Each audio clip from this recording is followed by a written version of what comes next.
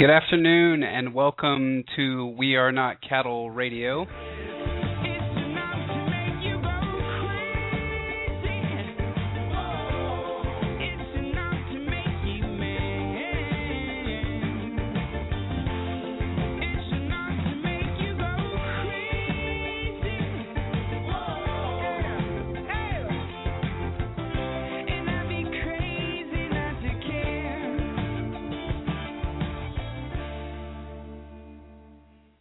Okay, let's try that again. Good afternoon and welcome to We Are Not Cattle Radio. I am your host, Jake Counts. Sorry, I was uploading a bunch of audio files for today's show and started mashing buttons, as they say here in Georgia, and set aside some couple of audio snippets that weren't supposed to get played. Anyway, thank you for joining us, coming to you live here from Atlanta, Georgia. I'm your host, Jake Counts, for today's broadcast. Jam-packed show for you today, a little bit different than what we're used to doing, but just to kind of recap what happened on last week's show. Last week's show obviously covered the news a little bit, covered the TSA on the streets. If you guys want to see the archives, you can pull them up on my post. Also, got into where do you get your information. So, as I told everybody before, and as I've alluded to before, this is not infotainment. This is something that I am passionate about because I believe that people need to know this information and need to get this information out and share it with their friends, family members, whoever will listen, because we are approaching an interesting period of time and a period of history that has actually come before. And as we know, history is a great barometer of future endeavors and what we can expect from the future. So, all of these things that we're going through currently we've experienced in the past.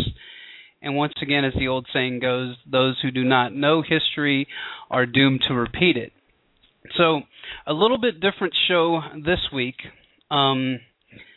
I'm actually not even going to cover any of the news snippets. I usually do about 5 minutes of news, but this topic is essential to understanding where we are as a society, what you can expect moving forward, and also will get you a little bit more aware when you're watching the news and when you're watching the talking heads talk about money, and when you watch Ben Bernanke and you watch Ron Paul kind of banter with one another, you'll be able to understand it a little bit more. And as I said before, I want this to be a good resource for you all that don't have time to do the research, or don't have time to study up because either you're working 2 jobs or you got a lot of other pressing things going on in your life and you just don't have the time to dedicate to it. I always try to find the time, and even myself, it slips away sometimes. But I did want to start off the show with 2 quotes, and if you want to follow along with the broadcast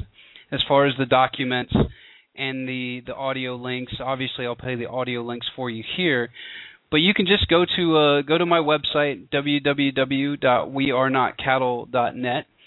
You can click on the either on-air icon, or you can click on the next broadcast icon that would take you here, but click on the on-air icon and that'll take you to today's post. And then under that you'll see the quotes as well as all the audio support that I have coming out, and some little fun tidbits at the very end with the fractional reserve banking calculator, which I messed with last night and almost made myself throw up. But side issue. First, I wanted to start off with the Benjamin Franklin quote. Now, I did do some fact checking, and there's a couple of quotes floating out there that Benjamin Franklin didn't actually say that sound really good. But this is an actual quote from him, and I just want to kind of read it, and so everybody can kind of get an idea of where this nation came from and why this nation came into being, because I think that that's an integral part of moving forward, is we need to know where we came from as a nation, what drove our founding fathers to start this nation, and what we're going to do moving forward. So the quote reads as follows: "The restraints lately laid on their trade," talking about the colonies, by which bringing of foreign gold and silver into the colonies was prevented, the prohibition of making paper money among themselves, and demanding a new and heavy tax by stamps, taking away at the same time trials by jury, and refusing to receive and hear their humble petitions. That was Benjamin Franklin. And the next quote I wanted to read is Woodrow Wilson, because this will really set the stage. Obviously, the Benjamin Franklin quote is where we came from as a nation. And then the man that created the Federal Reserve and the IRS, thank you very much, Woodrow Wilson, had this following quote to say, and this really gets into the power structure, which I talked about in previous shows. We have not one or two, but many fields of endeavor into which it is difficult, if not impossible, for the independent man to enter. We have restricted credit, we have restricted opportunity, we have controlled development, and we have come to be one of the worst ruled, one of the most completely controlled and dominated governments in the civilized world. No longer a government by free opinion, no longer a government by conviction and by a vote of the majority, but a government by the opinion and duress of a small group of dominant men. Wow, that's powerful stuff. Mainly because that was said a long time ago, and it's still relevant today. You still see that the hands that stir the pot, if you will, the power structure is a small group of dominant men, mainly running giant mega banks that issue credit amongst the civilians, amongst the taxpayers. So, like I said, this is going to be different. There's actually going to be no news, so I'm going to jump into the topic at hand. And the topic for today, as you can see, is the topic of the week is how money is made in fractional reserve banking. Now, I've got a bunch of snippets here to help me out because Lord knows that I am not an economist, but I understand to a great extent how money is made here in the United States. So let's just give you a quick once-over on how money comes into circulation. So, as anybody might know, or you might not, if you look at a dollar, at the very top it does not say U.S. Treasury note. It actually says Federal Reserve note. Now, what does that mean? Well, the Federal Reserve is a private bank. And what this bank does, it's a central bank, and central banks are grouped together all over the United States, or not all over the United States, but all over the world to create a banking network. And the central banks issue currency to governments. And what they do is the government comes to the central bank and says, we need a loan for X, which the loan could be anything. It could be infrastructure, it could be anything. Or it could be, as it's been lately, a loan to bail out Europe. So they go to the central bank. The central bank approves the loan to the United States, or insert X country there, and they actually make the country pay it back in interest, obviously, because it's a bank. Obviously, banks put out loans and they charge you interest for borrowing the money. So once the terms have been agreed upon, then the Fed goes to the Treasury, and the Treasury puts the money into circulation. And if paper money is required, then it goes to the Mint, and that's where the paper money is printed. So you have a private bank that lends our country money to be able to allow us to live us, and or for us to be able to live the life that we've become accustomed to. Now, there are a couple of things that are interesting about this, and in the fact that, once again, you have a private bank issuing our currency. That's like Wachovia or Wells Fargo or Bank of America issuing the currency, or issuing the actual, the dollars to the United States, or the loan, if you will. People like to think of of debt in dollars. So it's easy to kind of convert that. So, but I do have a snippet here from Ron Paul that really will sum it up. And this actually happened last week. And he talks about the difference between Austrian economics and the economics that we run today with fractional reserve banking. And so here's the snippet, and this will give you an idea. And I called this snippet the grand experiment. I think what we're witnessing today is the end stages of a grand experiment, a philosophic experiment on total fiat money. Yes, they've been debasing currencies for hundreds, if not thousands of years, and they always end badly. They always return to market-based money, which is commodity money, gold and silver. But this experiment is something different than we've ever had before, and it started in 1971, where we were actually given an opportunity in many ways to be the issuer of the fiat currency. And we had way too many benefits from that than people realized. But it's gone on for 40 years, and people keep arguing from the other side of this argument that it's working, it's doing well. And yet, from my viewpoint and the viewpoint of the free market economists, all it's doing is building a bigger and bigger bubble.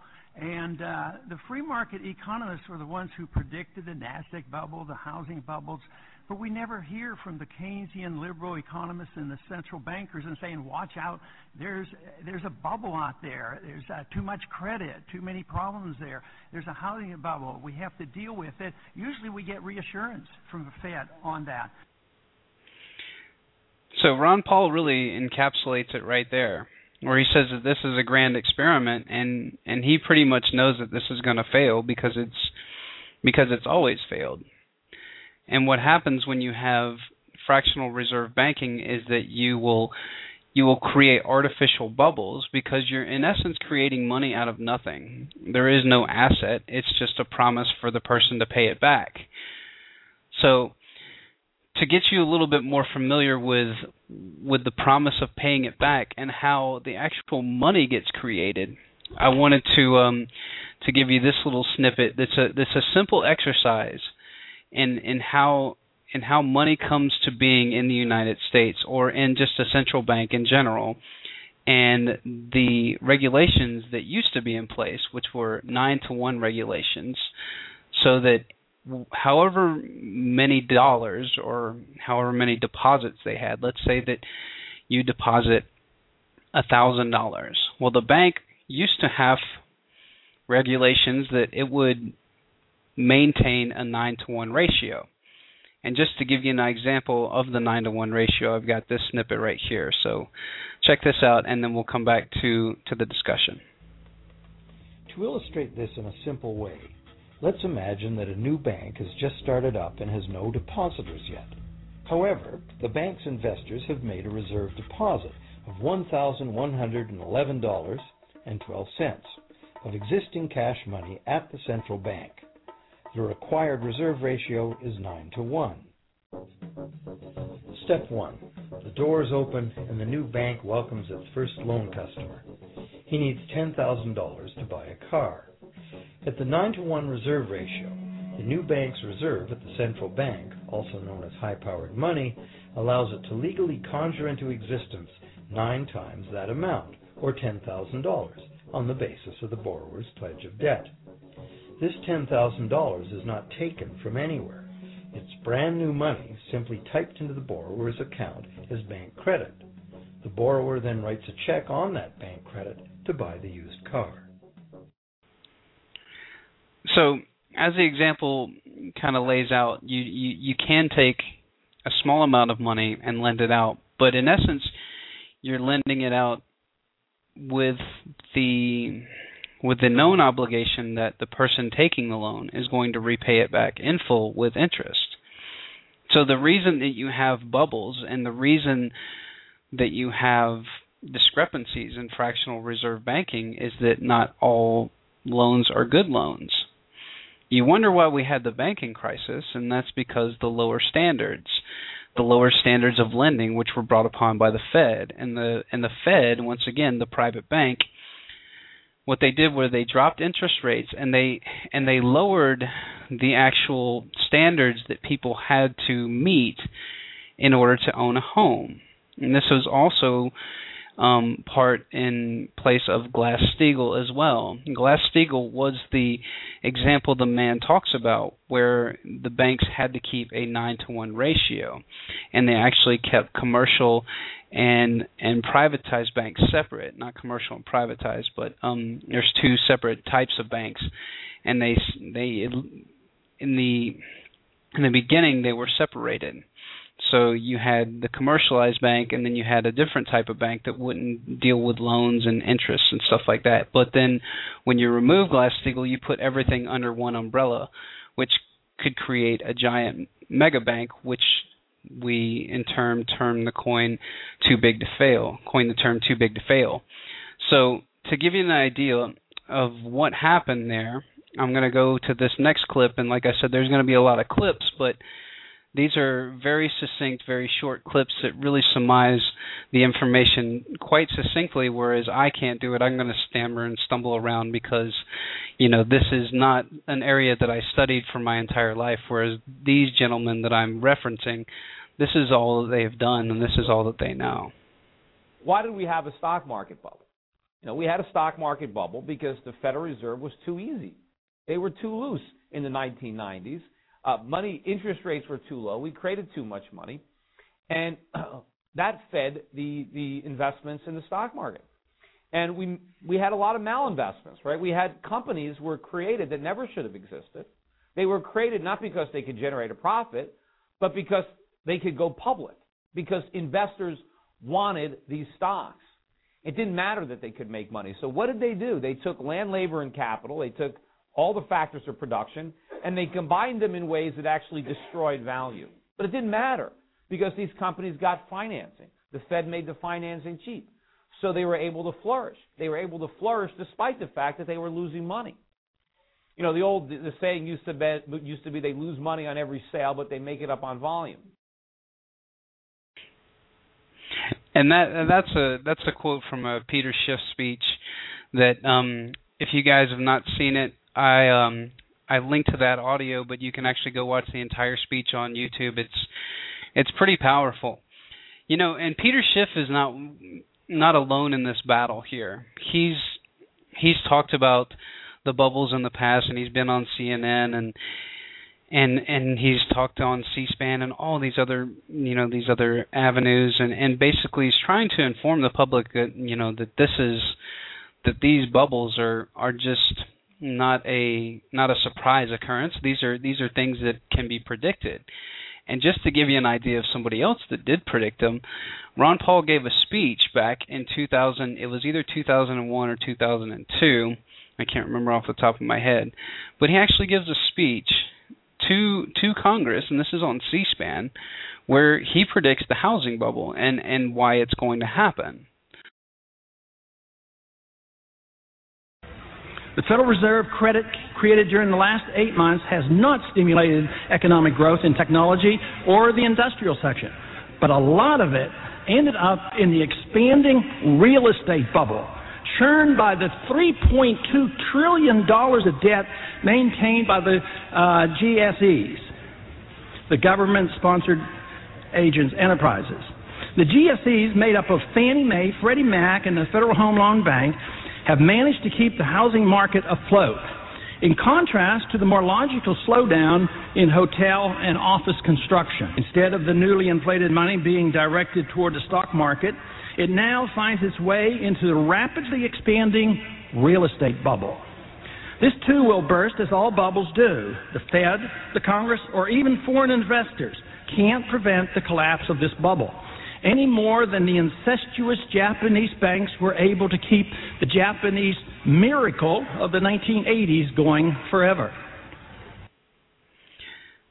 So once again, these things that we're seeing around not only the United States but around the world today, with currency devaluation and markets collapsing, this is a byproduct of central banking. This is a byproduct of phony fiat money, because once again, the central banking fractional reserve theory would work if all the loans were good loans and the money stayed in circulation in and amongst the banks. And so what happens if you start handing out bad debt is that you're creating money that you know that you're never going to get paid back. So what happens then?